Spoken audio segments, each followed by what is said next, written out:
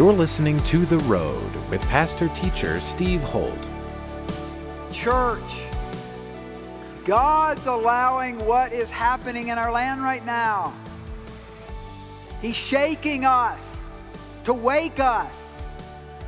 What will it take? God wants to build His church. God wants a revolution, a harvest in our time and in our day, and He needs men and women that will intercede. At The Road, our mission is to empower people to change the world.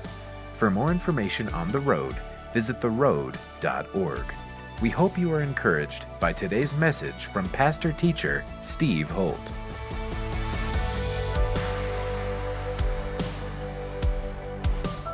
So we looked at Haggai last week, and I want to look at it again.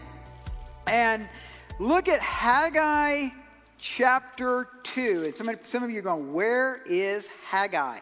Okay, Haggai is in the Old Testament. It's between the two Z books. There's a Zechariah and a Zephaniah right in there before Malachi. And God used this passage that I'm going to read to you in a mighty way during the quarantine time. It was during that time that God led me there and He spoke to me. I shared this last week. You guys can go back and listen to the recording of last week, so I'm not going to go into all the details of it. But Haggai is an interesting book. And here's why it's interesting. It's interesting because it's so particular about something that every one of us in this room struggle with, where God's told you to do something and then you don't fully do it. And we all struggle with that. And what happens in this case is that Cyrus, the king of Persia, had taken over Babylon, and because of the work of Daniel, who was kind of a prime minister for Nebuchadnezzar, he read, this is what Josephus, the great Jewish historian, tells us, is that history and tradition tells us that, and you didn't have a Bible back then, so he didn't like, okay, I'm going to turn you now to Isaiah 45.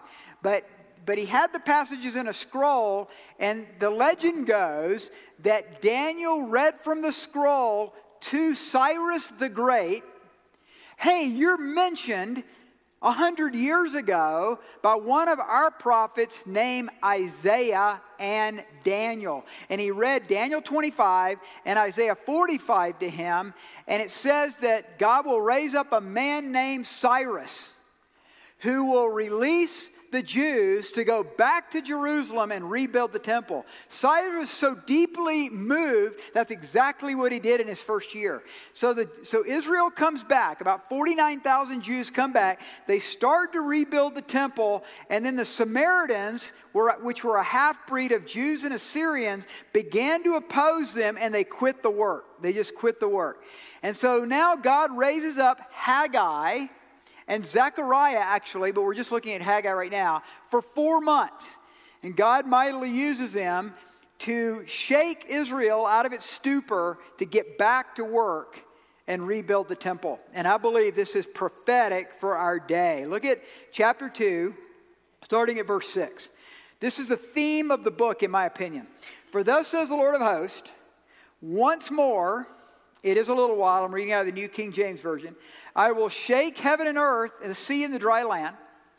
I will shake all nations. Circle that, underline that, highlight that. I will shake all nations, and they shall come to the desire of all nations, and I will fill this temple with glory, says the Lord of hosts. The silver is mine, the gold is mine, says the Lord of hosts. The glory of this latter temple shall be greater than the former, says the Lord of hosts. And in this place I will give peace, says the Lord of hosts. Here's what's happening, men and women. Never in my lifetime, and I think I know history enough to say, I know since the founding of the nation called the United States of America, and even before that with the Pilgrims, the Separatists, and the Puritans, never has there been an event like we're experiencing right now through the coronavirus that's shaken all the nations. World War II did not shake all the nations. World War I did not shake all the nations. The coronavirus has shaken all the nations. I believe this is prophetic for today. God is shaking the nations. Now, don't miss this, and I said it last week. I'm going to say it again. You're going to hear it. You're going to get sick of me hear me say it. Is that there's a harvest before us. And that harvest, listen, that harvest is for young people. God is hungry for young people. I was down on Saturday with some pastors and some leaders, and we prayed with 500 people at Acacia Park. We prayed for the unrest. We prayed for God to come. We prayed for a mighty revival to come to our city and to come to our region and to come to our country. And we were down there, and these were committed people, and we were fired up, and we were excited. And then Liz and I walked all over downtown. We walked through along the shops, and we went over to City Hall, and we prayed with different groups of people we didn't even know. It was unity, you guys. It was incredible unity. There were Catholics, and there were Protestants, and there were probably Methodists, and there were Pentecostals, and there were cessationist Baptists. I mean, we were all together, and we were loving each other. And there was so much love, and it was multiracial, and that's the beginning of a kingdom revolution. And so as we're leaving there, here come black folks, Hispanic folks, white folks with their signs to protest, and they're young people. And Liz and I's heart was for them. We love them. We want them. And as we think toward racial reconciliation, the reason I did that video, and watch it, go to my Facebook, go to the church's Facebook and watch the video that I did with Henry Allen and Gabe Vallier. It was beautiful. It went better than I ever expected. All of us were like, whoa. And on Wednesday, we're coming back to pray together. Could it be that God's using one of the most shaking times that's creating so much fear in our country to bring us to faith in Christ on a whole nother level? And my heart goes out to our young people. God is shaking the nations, and He's shaking America. And guess what? More than anything else, He's shaking the church. Now, let me just say this, and I'll say it again and again in the message today, and I'll hit it again next week, that if we don't pray, it's not going to happen. America stands in the balance. And you got several choices. One choice is just to say, oh, it's all going to work out. Everything's going to be fine. Jesus is sovereign. God is sovereign. And America always has these things happen, and we work through these things. I guess that's an okay attitude. But I think it way, way misses the mark. The other side is I hate America. I hate everything about America. And I want to see the whole thing destroyed and just burned up. To me, the right response is a kingdom of God revolution. Because we love people, and a kingdom of God revolution is loving God with all of our heart, soul, mind, and strength, and our neighbor as ourself. And so when we start doing that, and then we start hitting our knees and praying, and that's what we're going to do on Wednesday night at 6 p.m. We're going to hit our knees, we're going to pray, and we're going to worship. There are principalities and powers over the land. I won't tell you the pastor because he may be coming on, you know him, you know who he is in the city, but he'll probably be here on Wednesday night. I asked him to come on Wednesday night and share this vision. And this is from a friend, it was either New Zealand or Australia, who said he had a vision of a dog, an attack dog of anger and an attack dog of hatred coming to rip our country apart. And there was a small remnant. In the middle of this battle, there was a remnant of believers that were praying. That's what's happening. I choose faith. I choose Jesus. And I choose love. And our heart goes out to the Floyd family. No parent should ever have to have that happen to their child. It's wrong. It's demonic and it's evil. But what are we going to do? I'm working toward... We sometimes talk about a pandemic of fear, right? We talk about a pandemic of fear. And we've talked about systemic. Do y'all know the word systemic? It means systems. Systemic of racism. Is there a system or systemic of racism in America? Of course there is. In every country it's there. I lived in Japan. You want to talk about systemic racism? Japan's probably one of the most ethnocentric countries in the world. But what if we started believing God for systemic reconciliation? What about systemic? What if the systems of the church were always based on the ministry of reconciliation and we began to work hard at that? That's what I believe Haggai is alluding to in his ancient way. So look at chapter 1, verse 1. And we're actually going to get through chapter 1 today.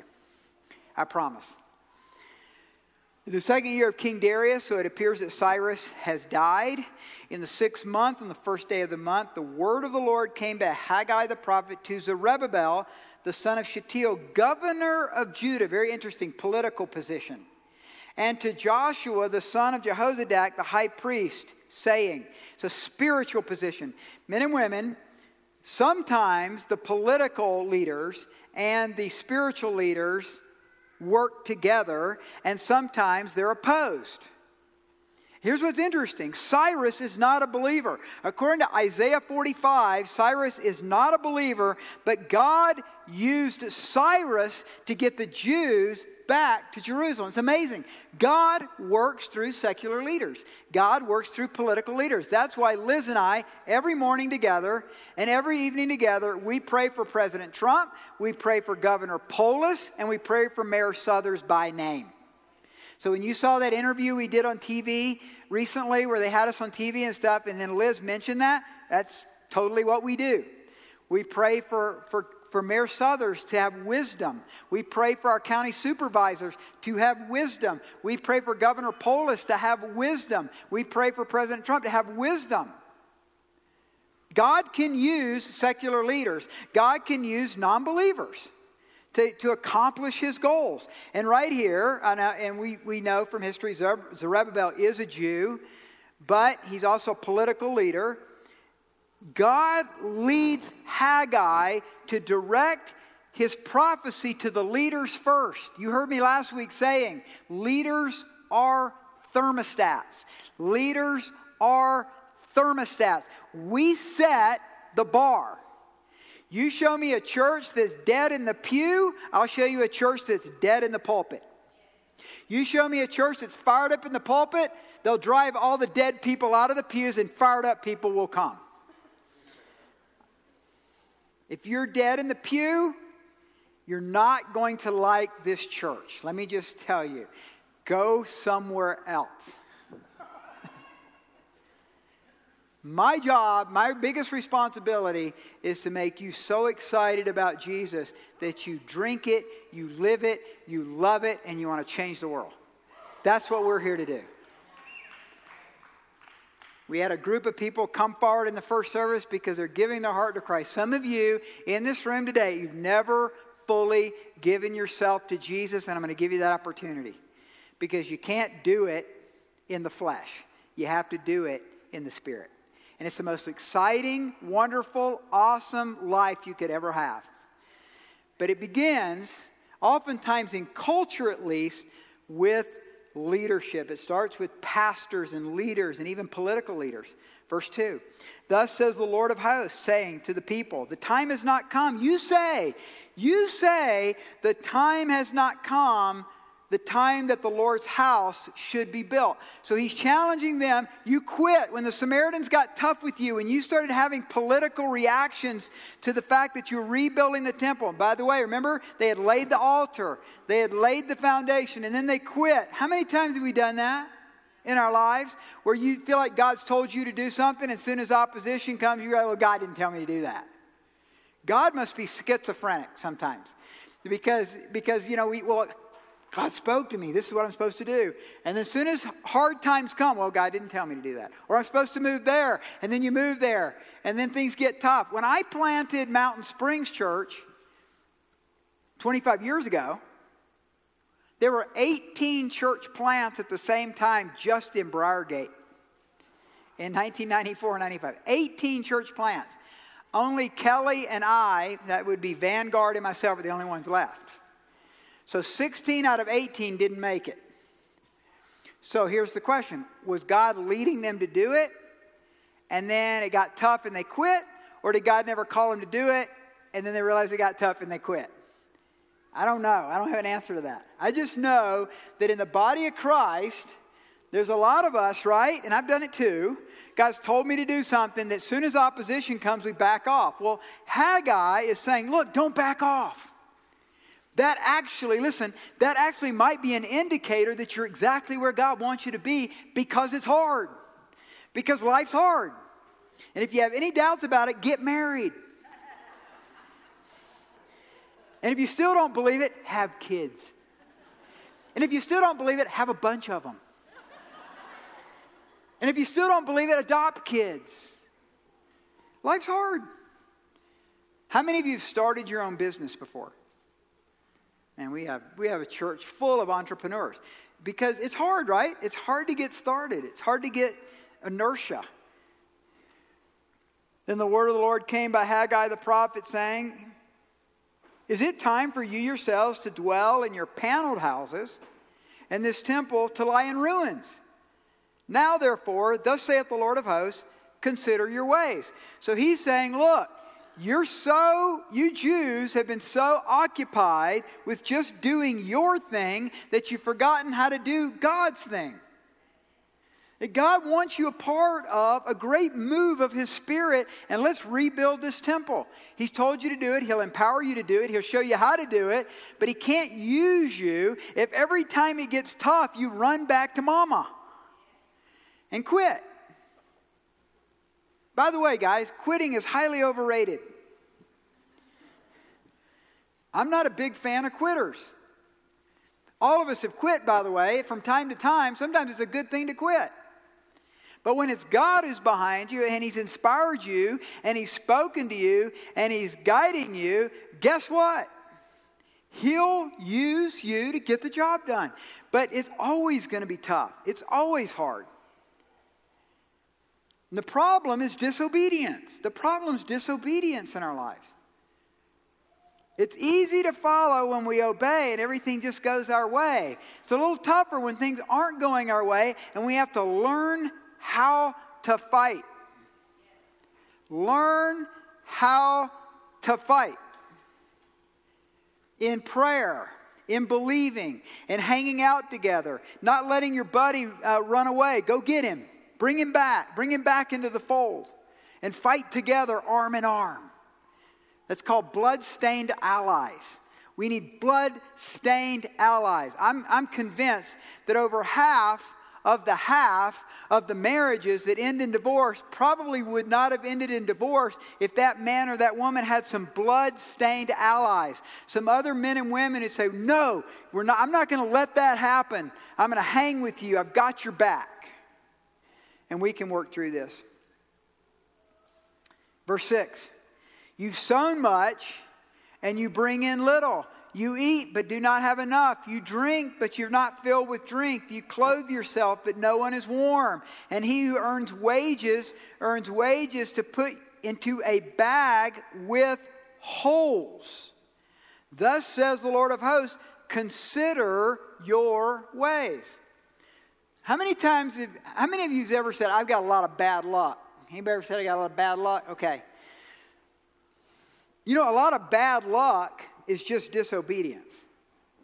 In other words, we're just thinking, man, I tried. It doesn't work for me like it does for Joe or for Mary or whatever. It doesn't work for me. And the reality is, it's because of our own unwillingness to follow what God's told us to do that it seems like everything we touch doesn't quite work out.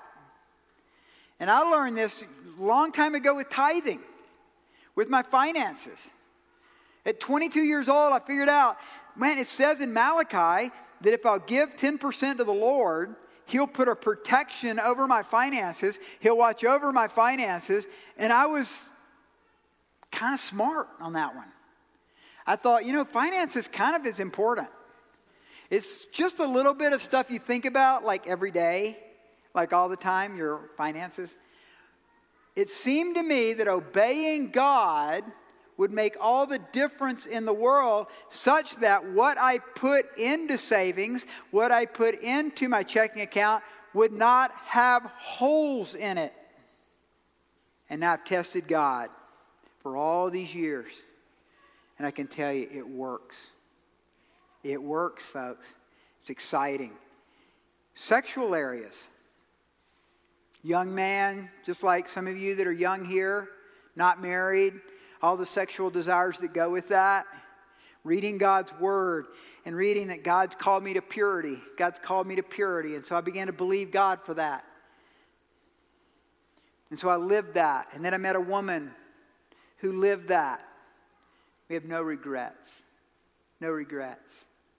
How many times things are opened up to us that are actually almost dark, demonic powers because we're not obeying Him just in the basics of following Him. Verse 8, go up to the mountains and bring wood and build the temple that I may take pleasure in it and be glorified, says the Lord. God used this verse 2.5 years ago, this coupled with Psalm 96:6. God said, Steve, beautify the sanctuary. Beautify the sanctuary. And so that's what we're doing here, gang. That's what we're doing with all of this wood that we're putting in. And we're going to recarpet the place. And we've got some repainting that's going on. Each time you come in, there'll be probably a few changes here and there. And for all of you that love Aztec Southwest, I'm sorry. You can have that at your house. But this look is going to change as we go with the wood look. Okay? By the way, I think Aztec Southwest is really super cool. I just wanted something different in here, okay? I'm like no architect or anything. But I will say this, God said to do that. You know, God cares about beauty. And I hope, men and women, that you beautify your homes. I hope you beautify yourself. And I say to all my singles, the best looking women and the most handsome men are at the church, not in the bars. Come here and find your mate, and I will marry you. And then have many, many children, and I will baptize them all. Great joy in my heart to do that. The only beautiful men and women in bars are usually on Budweiser commercials. Okay? Where they really are is right here. You know why? Because this is what's happening. I want you to go with me here. Go up to the mountains, bring wood, build the temple that I may take pleasure in it and be glorified. God wants you as His temple to beautify yourself. Beautify yourself within. The most beautiful women, the most handsome men are men and women who are living an honest life of integrity and holiness, and it shines through. It just shines through. And we're getting some married, like you guys. Getting a lot of marriages coming on around here. I like it. Let's get them married, boys and girls. Verse 9. You looked for much, but indeed it came to little. And when you brought it home, I blew it away. Why, says the Lord of hosts? Because of my house, that it is in ruins, while every one of you runs to his own house. Therefore the heavens above you with, this is important, I want you to circle, I blew it away in verse 9. Circle in verse 10, therefore the heavens above you withhold the dew, and the earth withholds its fruit. Verse 11, for I called for a drought on the land and the mountains, on the grain and the new wine and the oil, on whatever the ground brings forth, on men and livestock, and on all the labor of your hands. Church, God's allowing what is happening in our land right now. He's shaking us to wake us. What will it take? God wants to build His church. God wants a revolution, a harvest in our time and in our day, and He needs men and women that will intercede. 2 Chronicles 7:14, very prominent verse that many of us have quoted for years and years in America, but we forget verse 13. When I shut up the heavens so that there is no rain, or command the locust to devour the land, or send a plague among my people, if my people, who are called by my name will humble themselves and pray and seek my face and turn from their wicked ways, then I will hear from heaven, I will forgive their sin, and I will heal their land. Let's look at it another way. When I shut up the heavens so that there is no rain, or command the locusts to devour the land, that means economics, to send a plague or a virus among my people, if my people, meaning the church, who are called by my name, choose not to humble themselves, choose not to pray, choose not to seek my face, and they don't turn from their wicked ways, then I will not hear from heaven, I will not forgive their sin, and I will not heal their land. It's up to us. It's no different than Haggai at that time saying, look, nobody's going to go outside their homes and start building the temple but you. Nobody's going to rebuild America where it needs to be rebuilt but the church. We are the leaders in the vanguard against principalities and powers of greed and arrogance, racism, across the land, that God wants to heal our land and He wants to release the greatest revival the world has ever seen. And it's going to get darker and it's going to get brighter. It's going to get darker and it's going to get brighter. So that's the world we're living in, gang. So only way I can describe it is that, there's a river, and the river's getting faster and faster and faster. I've been at 11 Mile Canyon fly fishing before when they decided to open up the dam. Nobody told me. And I remember I was there with one of my pastors and we're flying. We're just having a great time. We're laughing. We're catching fish. We're netting them. We're releasing them. Just a good day. And then I look over and I go, hey, Alan, I think the waters rose a little bit. And he goes, what? I said, look over there. Remember when we first got in, there was that brown spot on that huge rock. There's no brown spot over there anymore. He goes, oh, yeah. And then like 15 minutes later, it's another 3 inches. 15 minutes later, it's another 3 inches. And suddenly, this river that was about here is here. And it's roaring. And we get out of there because somebody, up there at 11 Mile, between 11 Mile, the reservoir and the canyon, they're taking some water off of it. That's what's happening today. The river's rising, and I'm warning you. I'm warning you. It's rising. So if you're not stable in your walk with God, this could be really scary for you.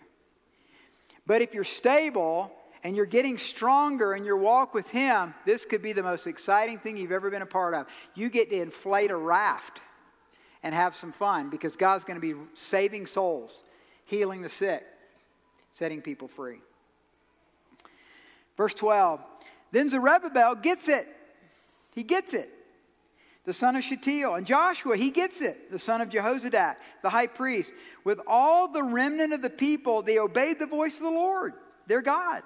And the words of Haggai the prophet, as the Lord their God had sent him, and the people feared the presence of the Lord. Guys, there is a move of God, a revolution of the fear of God upon us. I was in a Zoom call with John Bevere, and John said, I believe that the next move of God will be a fear of God move of God. A fear of God. Now, what's the fear of God? The fear of God is such a closeness with the Lord that you fear being out of His will. The only way I can describe that is if you were,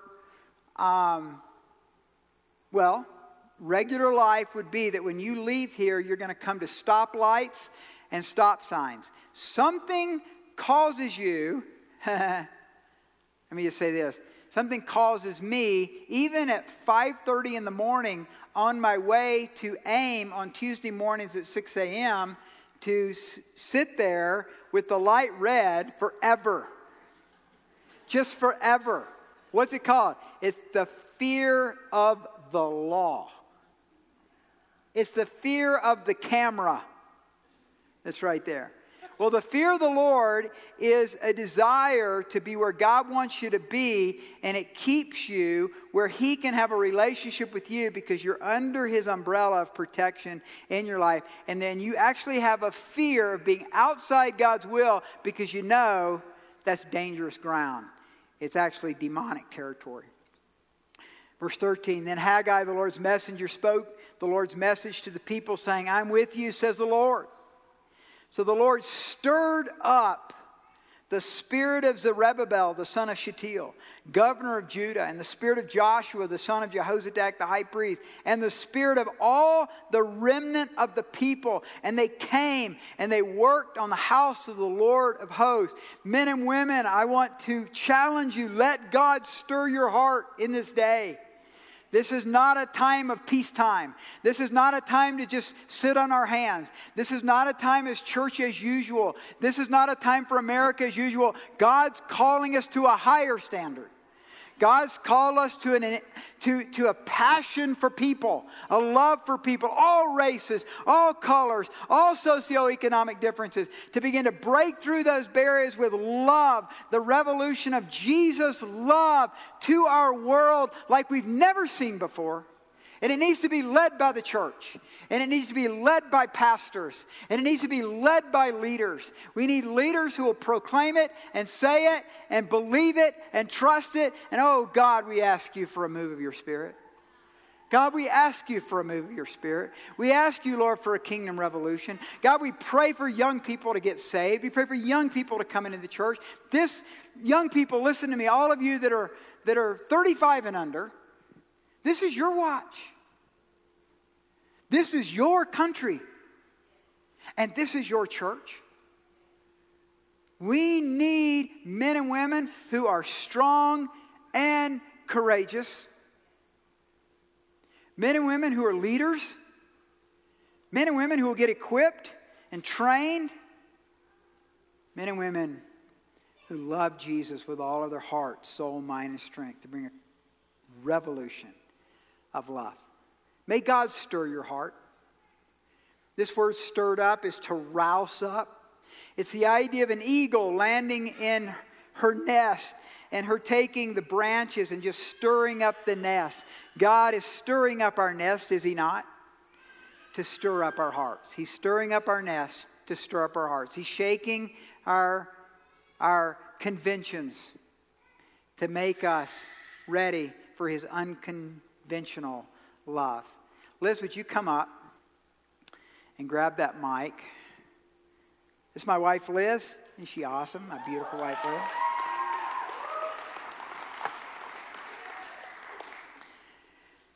And Liz had a encounter with the Lord. Yeah, I had an experience with the Lord, and I was telling Steve about it, and he asked me to share it with you. So, this has been a challenging time for all of us. I was asking the Lord, where do I go now that I have finished one book? I want to go to another book. And He said, I felt like in my spirit, read Revelation. Now, if you know me a little bit, you know that I can be a great conspiracy theorist. And you know what? Conspiracies are a real thing. If you read the book of Esther, Daniel, the Gospels, there's conspiracies in here. So they are real. Anyway, so I'm like, okay, well, I'm sure God wants me to know more about all the evil in our land and what could happen and all that. So I'm reading through, and I was up really early. No one was up. And as I'm thinking, I know what God's doing. That's a really funny thing to say to God, isn't it? But this is what got me. It was a surprise. He said in Revelation 2:2, I know your works, your labor, your patience, that you cannot bear those who are evil, and you have tested those who say they are apostles and they're not, and have found them liars. And you have persevered and have patience and have labored for my name's sake and have not become weary. I'm like, ooh, that sounds like me. And then I get to the next verse, verse 4. Nevertheless, I have this against you. that you've left your first love. And I just felt so convicted because I just haven't sowed into my relationship with Christ the way I should be. Sometimes I go to the news first, or sometimes I'm seeing what this leader says or that person says. I'm thinking, like, what did the police do now? Or what did this entity of government do now? And God just said, why don't you invest in me? And so, I just want to encourage you, if you're like me, if you need that little push to say, I want to have my first love. I want to guard that. I want to do all I can to keep that every day. Worship him. Get a worship song on. Sing till your heart feels happy about him. Part of a love relationship is listening. Listen to him. Take time to listen. And you know what? Since I've started doing that, this sweetness has come back into my life. And this sweetness in my spirit. And having a sweetness is how we can minister out of that is so beautiful as the body of Christ. And then, so I was walking around my property, which I like to do, especially when I'm like new things. I'm like, Lord, help me to just have that relationship with you. We're cleaning up our property right now, and I saw this little bottle. It's just a broken bottle, top of it. It felt like the Holy Spirit said, you've got a relationship that's broken, this one. And if you can't take care of the little relationships that you have in your life that are broken, how are you going to be a part of this huge thing I'm asking you to do as far as reconciliation between races, between just bigger groups? How are you going to do those big things? And so today I have a hard phone call to make for me because I have to humble myself and say, hey, I think I hurt you. And by the way, it's not someone in this state, but if I hurt you, let me know. You can definitely let me know. I'm up for cleaning right now, but I just want to encourage you. This is our time, and we have to have all our relationships really good, especially the first two commandments, loving the Lord our God with all our heart, soul, mind, and strength, and our neighbor as ourselves. Then we can be used. So, thank you. You've been listening to The Road with pastor-teacher Steve Holt. We hope you have been blessed by today's message. To connect with us further, visit theroad.org. If you are walking through a difficult time, we want to pray for you. Go to theroad.org, click on the Ministries tab, and go to our prayer page to send us your prayer request. Thanks again for tuning in today, and be sure to listen to the next edition of The Road with pastor-teacher Steve Holt.